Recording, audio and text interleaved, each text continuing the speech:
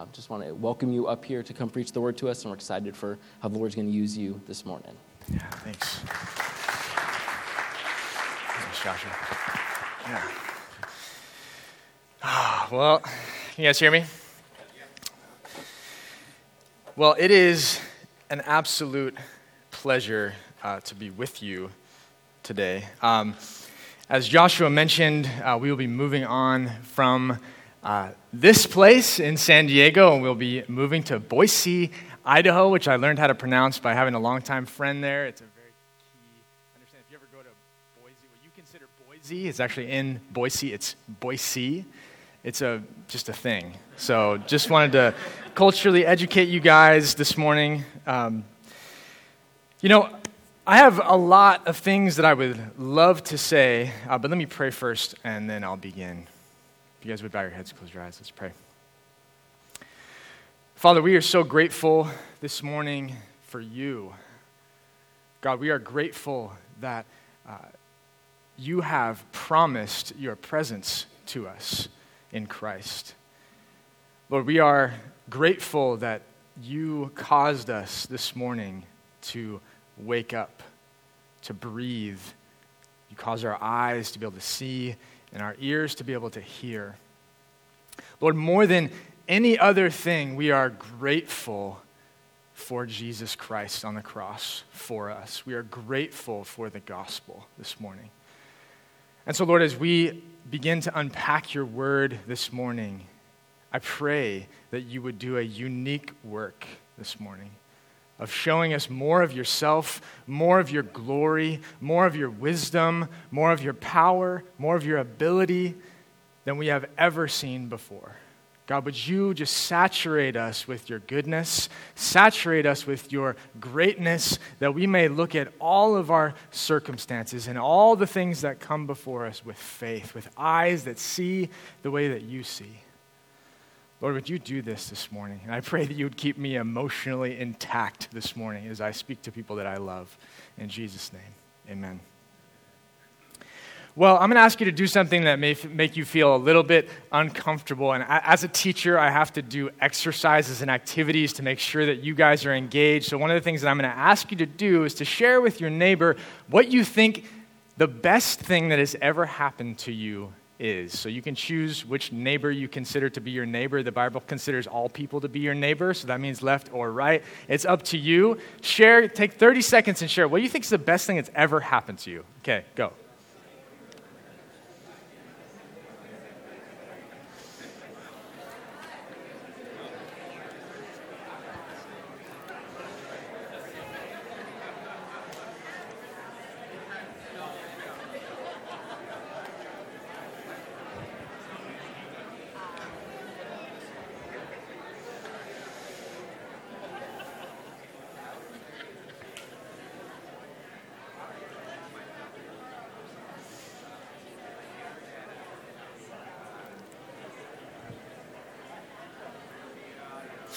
Okay, we're going to bring the attention back up to the front. You guys are too good at this.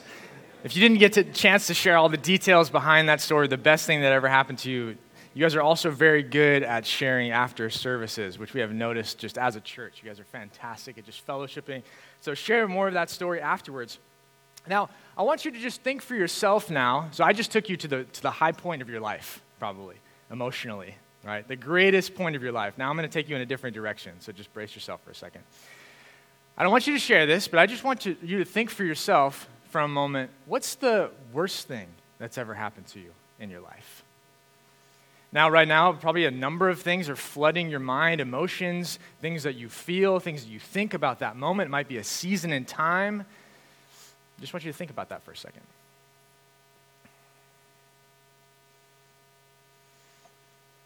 Now, I'll share both the best and the worst thing that has ever happened to me. They're not the same thing. Or maybe they are. Okay, we'll see. The best thing that's ever happened to me in my life, besides the fact that Jesus saved me, was my wife, right? Which she's not paying me to say this, but this is a huge footnote in her direction. She's the reason that I can stand up here in a ton of different ways. She's very much the best thing that's ever happened to me and the best thing that continues to happen to me as I go throughout my life. The second greatest thing is my son, Samuel, who's had a year of just good happenings to me, just an amazing blessing in my life, the best thing. When I think about them, my heart is filled with joy. My heart is filled with emotional happiness and goodness and all these things, right? But I can think about the worst thing that's ever happened to me, and I can probably pinpoint, and I'll share it with you just to set up where we're going to go today. My parents got divorced when I was 17 years old. This was a deep and dark and painful, difficult point in my life, and even when I think about it, all these difficult feelings, emotions arise to the surface, and I feel pain as a result of this. Right? All of us come to today with these two things happening inside of us all the time. We have things that are happening to us that are good, things that are happening to us that are terrible, and we have to figure out how to work and navigate through this world in light of this. And we need help in this. Right? Can we just admit that? We need help navigating these difficulties primarily. We feel pretty good about navigating the high points. Feel pretty good probably about navigating things that are good that are happening to us. But when we get to the difficult portions of our life, we have a lot of trouble. And the Bible is just chock full of help for us. I'm going to ask you guys now just to turn in your Bibles to the book of Habakkuk. So if you are an Awana superhero, you probably have the page of Habakkuk memorized. For the rest of us, this is in the Minor Prophets. It is a book in the Bible. And it is near Zephaniah and Nahum. So if you guys would turn there with me, the book of Habakkuk. And while you're turning there, there's kind of a funny personal anecdote as far as how this book came to be such a huge blessing in my life. I don't know about you, but I have grown in my ability to interpret God's word. And I'll share with you how I used to interpret God's word. I used one principle, especially in high school, which is called personal relevance. If it meant something to me, it meant something. If it didn't mean anything to me, it didn't mean anything. So for example, if you're already there in Habakkuk 1, we were looking for a verse to just ground our Bible club outreach on, and we decided, here's a good one, Habakkuk 1:5. And this sounds good, right? So look among the nations, God says. Look among the nations and see. Wonder and be astounded, for I am doing a work in your days that you would not believe if told. Sounds good. So we just ripped that right out of context. We stamped it on shirts, and we started to engage people with the gospel on our campus, and people just had no idea that if you kept reading one more verse, you'd see a little bit more about what God is going to do. Notice, what is this great thing that God is doing? For behold, I am raising up the Chaldeans. And if you keep on reading, you'll find out why. It's to mercilessly thresh the nations, including little fledgling Judah, for their idolatry and sin. Hi, I'm Trent. I would like to introduce you to Jesus Christ. Habakkuk 1:5. God's going to judge you. Would you like to become a Christian? That's all I got in high school, right? So as we become more informed readers of Scripture, right, that is part of the gospel. God has a judgment day that is set apart for us to judge both the living and the dead. That's going to happen. God will judge his people. But maybe not the most tactful way to begin with a high schooler who already thinks that Christianity is pretty weird, right? God, thankfully, has done a work in me since that time of taking me out of the standpoint of looking at what's just relevant to me, to what's actually going on in the background here. So let me just set the stage real briefly, then we'll begin reading some of Habakkuk. And just a quick note, too, on this. This is a testament to the trust in God that the elders have. One, that they're willing to let me preach. Two, that they're willing to let me preach the book of Habakkuk, right? So I'm going to be kind of overviewing the entire book. I encourage you to read the whole thing today. It takes about 10 minutes to go through the whole book by yourself. If you get bored in this sermon, just go ahead and just start reading the book of Habakkuk. It'll do you well. Okay, so the context of Habakkuk is that the little leftover nation of Judah is facing all of this external pressure from outside nations. What was once a towering, economically prosperous nation has been reduced down to a small, fledgling, idolatrous nation called Judah. If you read through the book of 1st and 2nd Kings, if you can make it through those books, you find the historical background of this. But I want you just to imagine for a moment that during your generation, you experienced this incredible time of economic prosperity. Things are good. People are worshiping the Lord. They're bringing, quote-unquote, sacrifices into the temple, or they're just going to church. They're bringing sacrifices of praise. Things are going well in your generation, and there is happiness and prosperity and goodness. Now imagine the next generation down, your kids' generation. There are a bunch of political decisions that are made that end up splitting the nation of the United States into half, north and south. Your friends, what you thought were your friends, are now your enemies. Your relatives, your own family, some are in the north, some are in the south, and there's tension and divisiveness. Back in the historical context, there was a temple set up in the north, both at Bethel and at Dan, worshiping 2 golden calves. People who initially worshiped God are worshiping golden calves. They're ripped in half. Their hearts are feeling that too. Now imagine that northern nation, what was left of the United States, is invaded by another nation. Those friends and family, the people you love and care about, are taken off or killed. They're taken off into exile, or who knows what happened to them. You're not even sure. And you're left by yourself as maybe the size of maybe half of the state of California. And you're wondering, in the midst of all this is now your grandchildren's generation, where is God in this? Where is the Lord in all this? So there are outside pressures pressing in on little fledgling Judah, this small area, the last little bit of God's covenant people. Not only this, but there are pressures from the inside going out. So pressure coming on the outside, economically, politically, that are destroying this nation. And there is also pressure from the inside, meaning that within Judah itself had become this incredible, idolatrous, sinful, wicked nation. So here's how the ESV commentary puts it. Judah was morally and spiritually corrupt, worshiping Baal on the high places, offering its children to Molech, dedicating horses to the sun god, and allowing the temple to fall into ruin. Now, if you know your Israelite history at all, you know that it's just been a few hundred years since David has reached the high point of his power, and Solomon the high point of his power, and things were good. And now things are not good for Judah. And Habakkuk surveys the scene, and he begins to ask some very important questions. And this is where we draw ourselves to the text. Habakkuk is a man who lives by faith. He's a prophet, so you kind of expect that. But if you read any more of the prophets, you know that people like Jonah are also in there. Just because you're a prophet doesn't designate you as the most spiritual, awesome person in the world.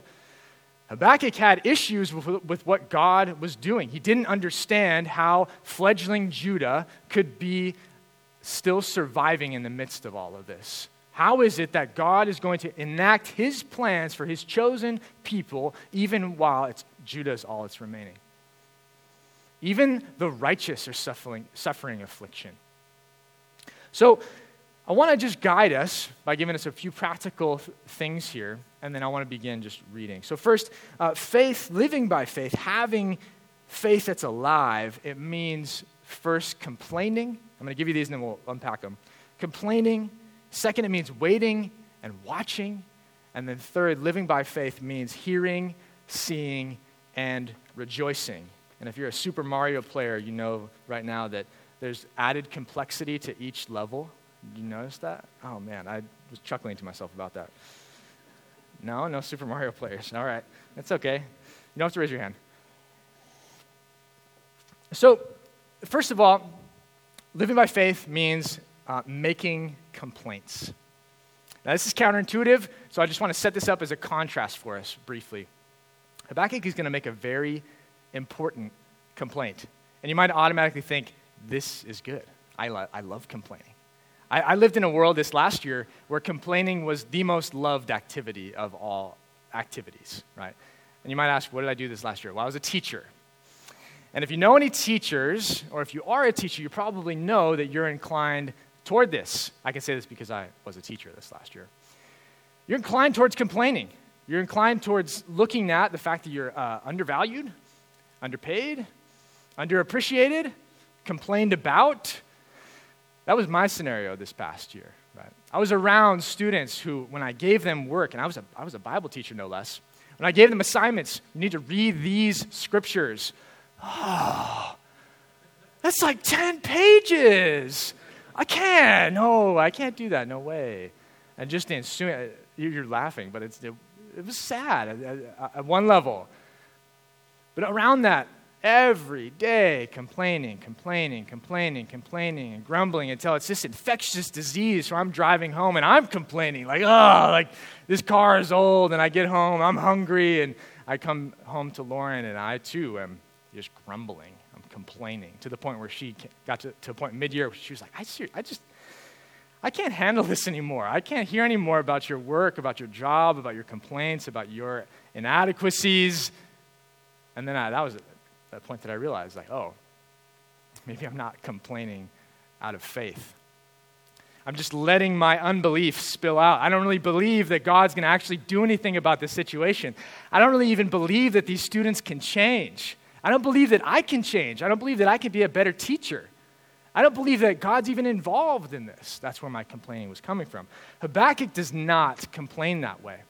Notice how Habakkuk complains. If you would go with me to Habakkuk 1, starting in verse 2. Habakkuk says this, "O Lord, how long shall I cry for help, and you will not hear?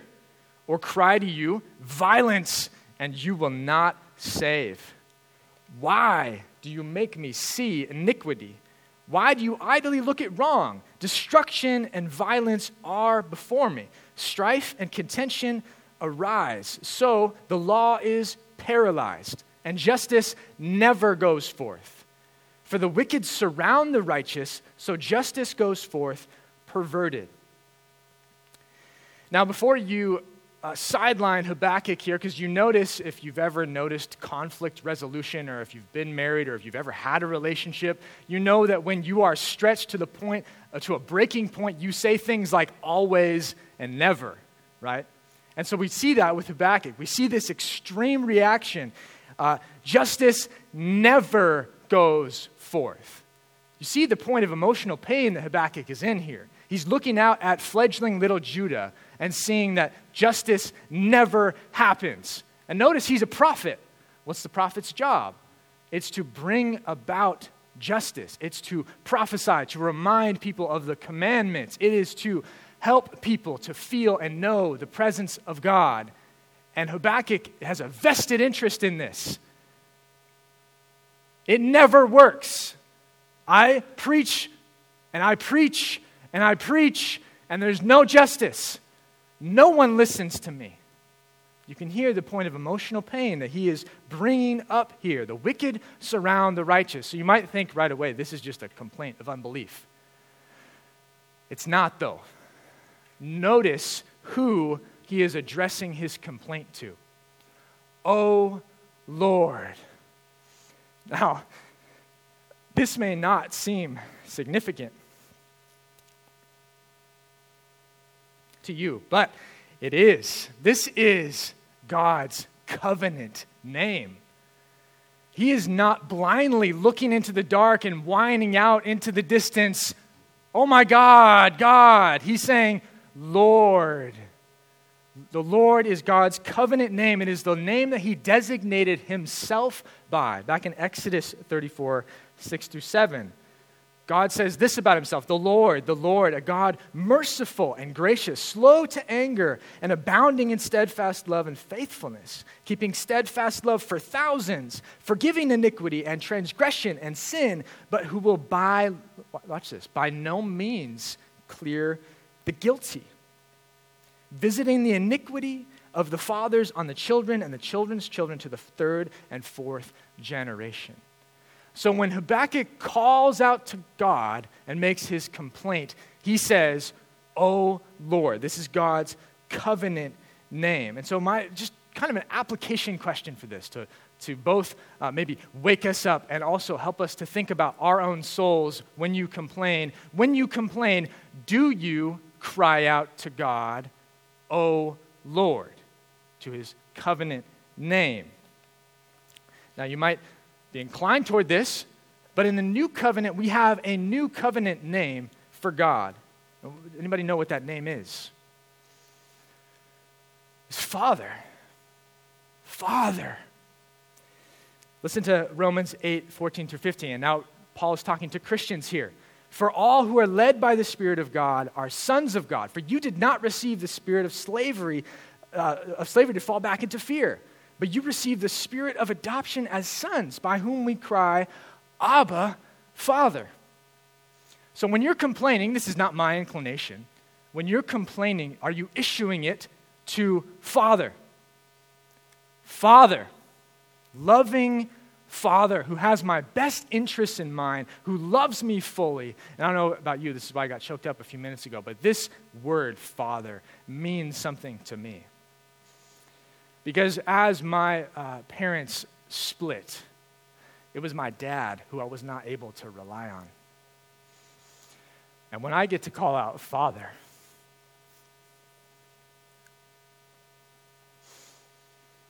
I know that he has my best interests. When he puts me in a classroom of students who don't want to read the word, he's Father. When he leads me to be in San Diego for a year and then calls me somewhere else, he's Father. That's his covenant name. That's how I can call him. Now, we should follow Habakkuk in this. Now, if you're a non-Christian sitting here and you're wondering, this is just as you can tell, I'm emotional. It's just a hypothetical thing to help you get through emotional difficulty, and this is all kind of fake. Well, I doubt that. Psalm 8, 3 through 4 says, when I look at your heavens, the psalmist says, the work of your fingers, the moon and the stars which you have set in place, what is man that you are mindful of him? And the Son of Man, that you care for him. So if you're a Christian, or if you're a non-Christian sitting here, don't you just wish that you had someone who both set the stars in their place and who's mindful of you, who's aware of you, even if you're a non-Christian?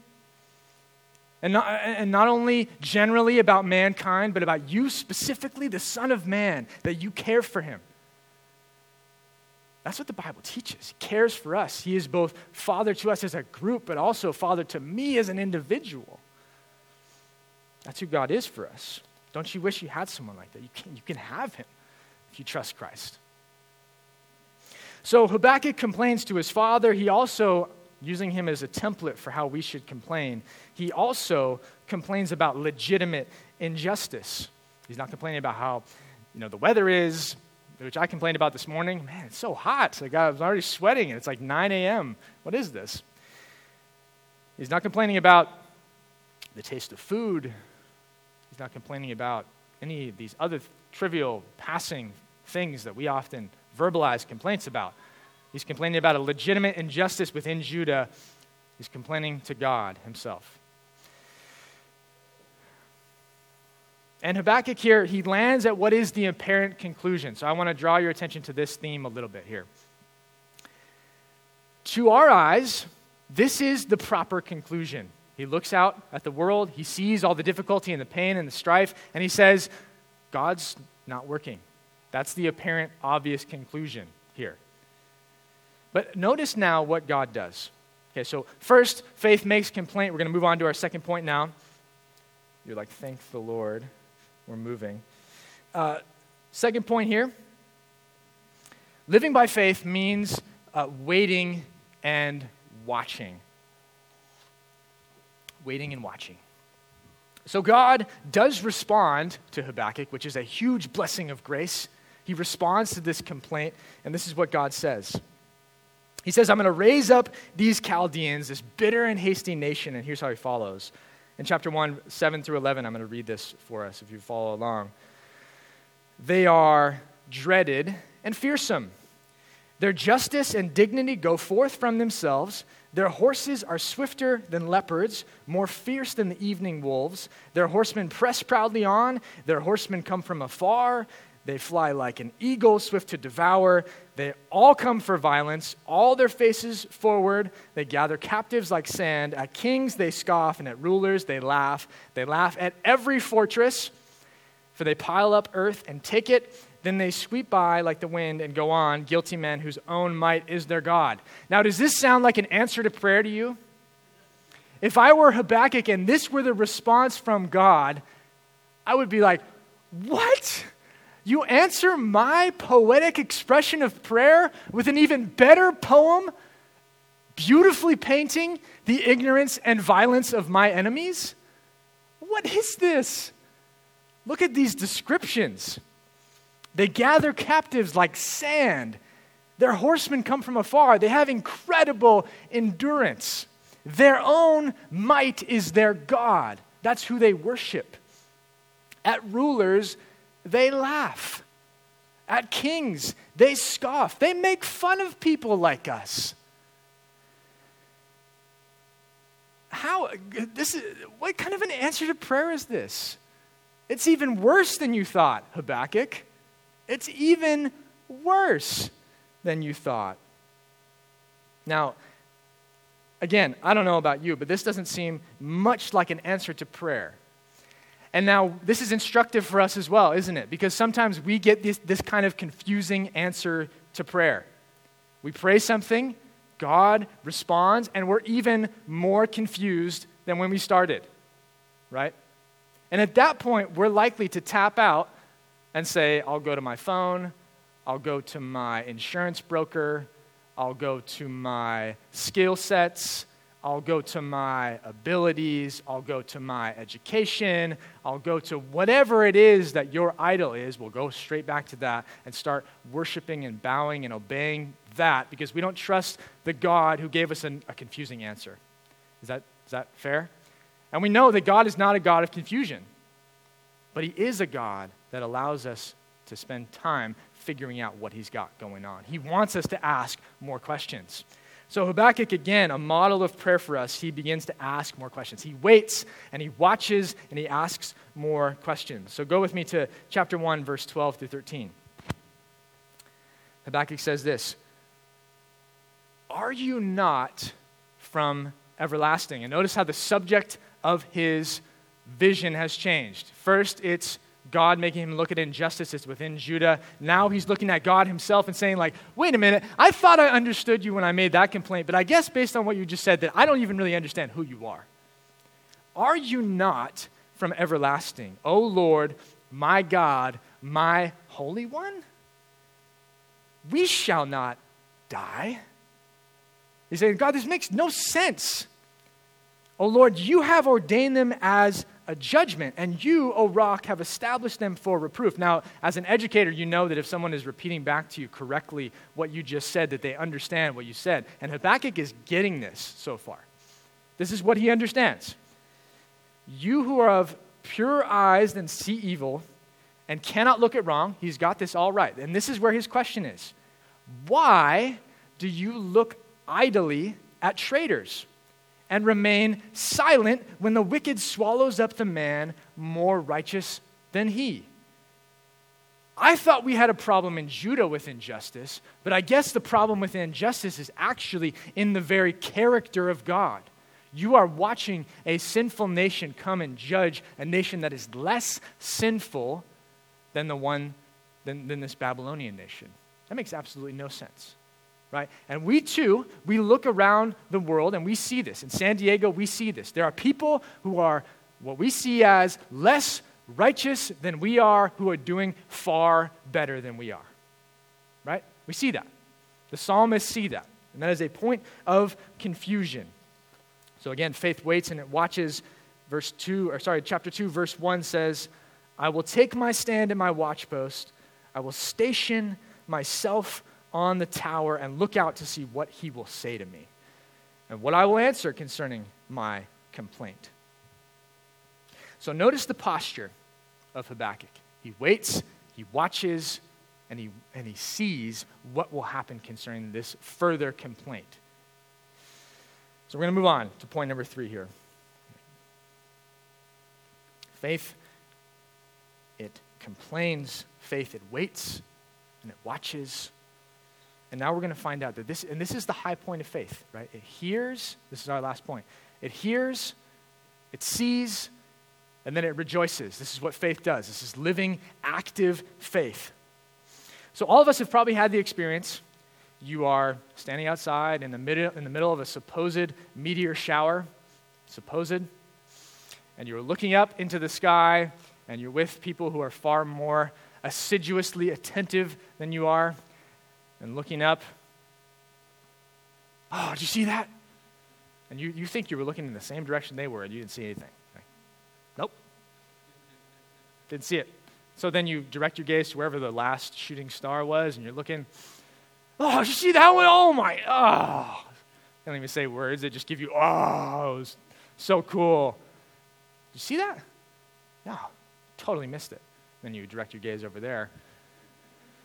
Oh, did you see that one? It's over there. Oh, my gosh. It was like, we went across the whole sky. You didn't see it?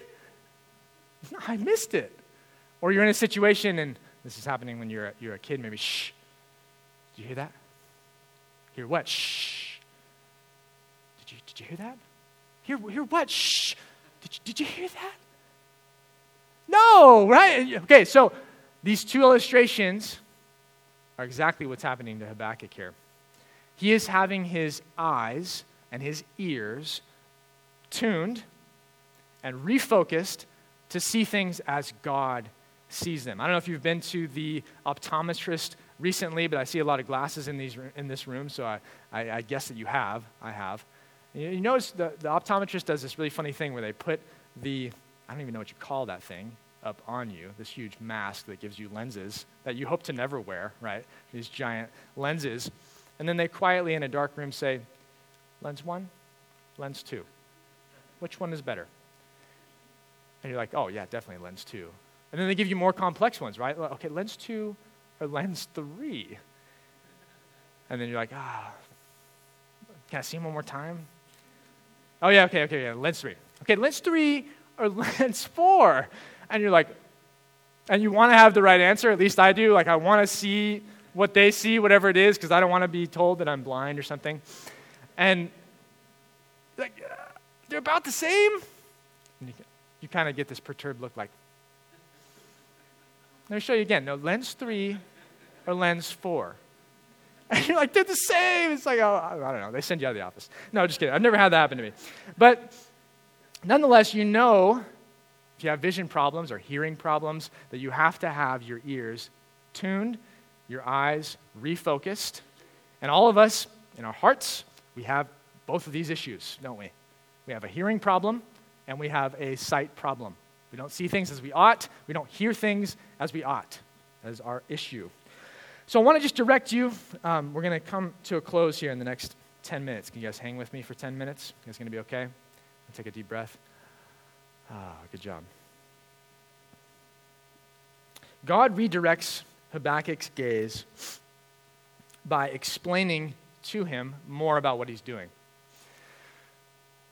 And God does this, and this is very kind of the Lord. If you look in chapter 2, verse 3, 2 through 3, he says to Habakkuk, write the vision, make it plain on tablets, so he can run who reads it. For still the vision awaits its appointed time. It hastens to its end. It will not lie. If it seems slow, wait for it. It will surely come. It will not delay. So how does God, first of all, focus Habakkuk's eyes? Well, he makes him right. I remember another teacher telling me at some point, like, ooh, you're mean. You're making them right? And I'm talking about ninth graders here. Like, ooh, making them write an essay? You're mean. Right? God's an even meaner teacher in the sense that he makes him write not only on paper, but because they didn't have paper back then, but on tablets. Write this down on tablets. How hard is that? I don't even know. Right? That's difficult. But what does it require? Focused attentiveness. Make it plain on tablets. Write with good penmanship on tablets. Right? Make it plain. Make it clear. This isn't just for you. This is for other people to read and rejoice and see. This is for the church thousands of years later as it's being preached on a Sunday morning in San Diego. This needs to be plain, what I'm about to say. Watch what God does. He directs his heart, he directs his eyes, and says this, verse 4, behold, behold. That's a look, watch what I'm about to say. Behold, his soul is puffed up, it is not upright within him. Behold, look at the Babylonians, I see their soul. Right, we know this from the Old Testament, that God looks at the heart while man is looking at outward appearances. God is looking directly at your heart, directly at your soul, directly at my heart, and directly at my soul, and he sees exactly what's inside there. And he looks at the Chaldeans, the Babylonians, and he says, their soul is puffed up, it is not upright within him. But, and here is a promise that runs all the way through the New Testament, but the righteous shall live by faith. The righteous shall live by faith. Now, if you're thinking in Habakkuk's shoes here, that is what you are wondering. Am I going to live or die? And God's promises are all dependent on this fact, isn't it? He's promised his people something. Is he going to live or is he going to die? Is God going to go back on his promises? The righteous shall live by faith. This is the promise of Habakkuk. And quickly here, I want to move to verse 20. God tunes Habakkuk's ears and refocuses his eyes in one other way. In verse 20, if you flip there, after describing the judgment that he's going to carry out on this wicked nation, this idolatrous nation that God sees properly, he directs Habakkuk to the temple. Verse 20 says, the Lord is in his holy temple. Let all the earth keep silence before him. Now, you might not think that that's super significant, but where was the meeting place between God and man in the Old Testament? It was the temple. Habakkuk had lived probably long enough to know that this temple was not incorruptible. This human temple that they had constructed in Judah, in Jerusalem, it was not incorruptible. It could fall. But God is pointing him, I think, to a temple that is his in heaven, that is incorruptible, perfect in every way. And I'll come back to that in a moment. So just by way of application, and then we're going to come into a close here with the last song of Habakkuk. Are you paying close enough attention to God, his ways in your life, that you're actually writing things down? Now, this might seem legalistic, but it's just meant to exercise your faith in the sense that for the last couple years, I've been writing down things that were really important to me, prayers that I thought were really important to me. And Lauren and I were going through these a month ago or so, and just looking at God had legitimately answered these needs. I wasn't necessarily paying attention the whole time. I prayed for a certain thing, continued to pray for it, and then just wait and kind of forget about it and let it simmer for a while.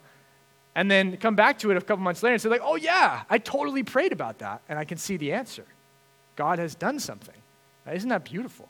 I would encourage you to do something like that. I think Habakkuk models that for us, writing it down, making it plain. Are we paying close enough attention to what God is doing in our lives to write something down? Okay, so we're going to come back to this point of greatest difficulty in your life for a moment. Where do you go with this confusion? Where are you going to go? You can go to all sorts of places that are really helpful. Counseling is really helpful. Josh and Tab are super helpful. Friends are really helpful. But ultimately, where are you going to go? You're going to have a place to go with this confusion, with this difficulty, with this pain that you're dealing with. And I would just recommend to you the temple. What I mean by the temple is the temple of the New Testament, which is who? Jesus. He is the temple. He is the place that we go to for these things. Go to him with this confusion. He understands you in ways that we cannot understand. He understands your situation and his ultimate plan in ways that we cannot even fathom. So go there. Go to him. He's the one who will sort these things out.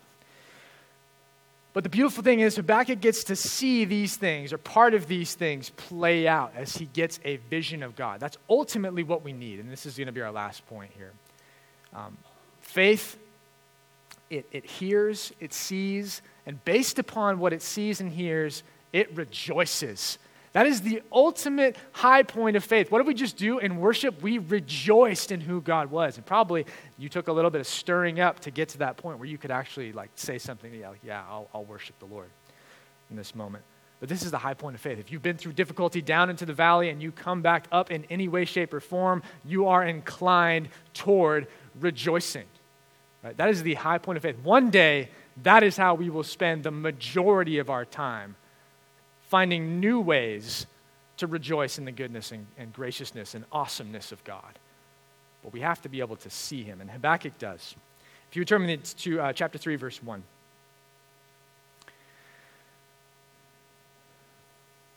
And I'm going to brutalize you with some reading, if that's okay, but I think Habakkuk will help us to close this out. A prayer of Habakkuk the prophet, according to Shigionoth, and I don't know if I pronounced that right, but neither do you, so it's okay. O Lord, notice he goes to the same person, I have heard the report of you, and your work, O Lord, do I fear. In the midst of the years, revive it. Before he was asking God, what are you doing? Now he's saying, do it. Do it. I see it. I can see it. Do your will, Lord. In the midst of the years, make it known. In wrath, remember mercy. God came from Teman, and the Holy One from Mount Paran. His splendor covered the heavens, and the earth was full of his praise. Now, what's happening to Habakkuk as he's seeing this, right? He's seeing God all the way from the beginning. He's getting the real vision of God and his greatness. His brightness was like light. Rays flashed from his hand, and there he veiled his power.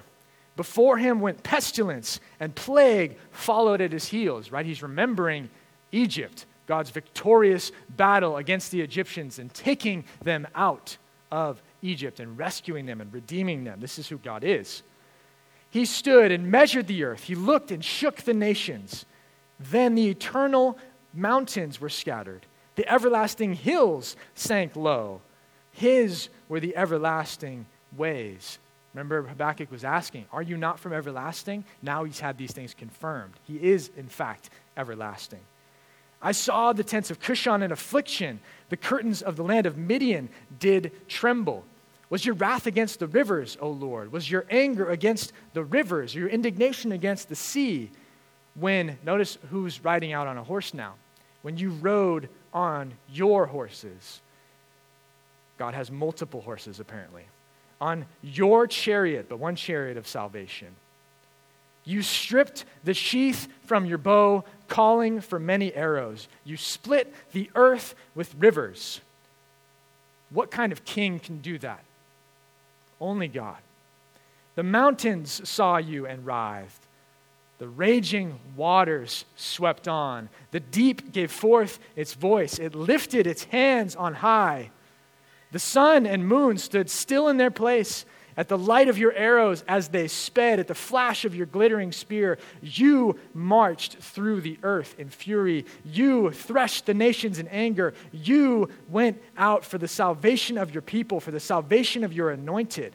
You crushed the head of the house of the wicked, laying him bare from thigh to neck. You pierced with his own arrows the heads of his warriors, who came like a whirlwind to scatter me.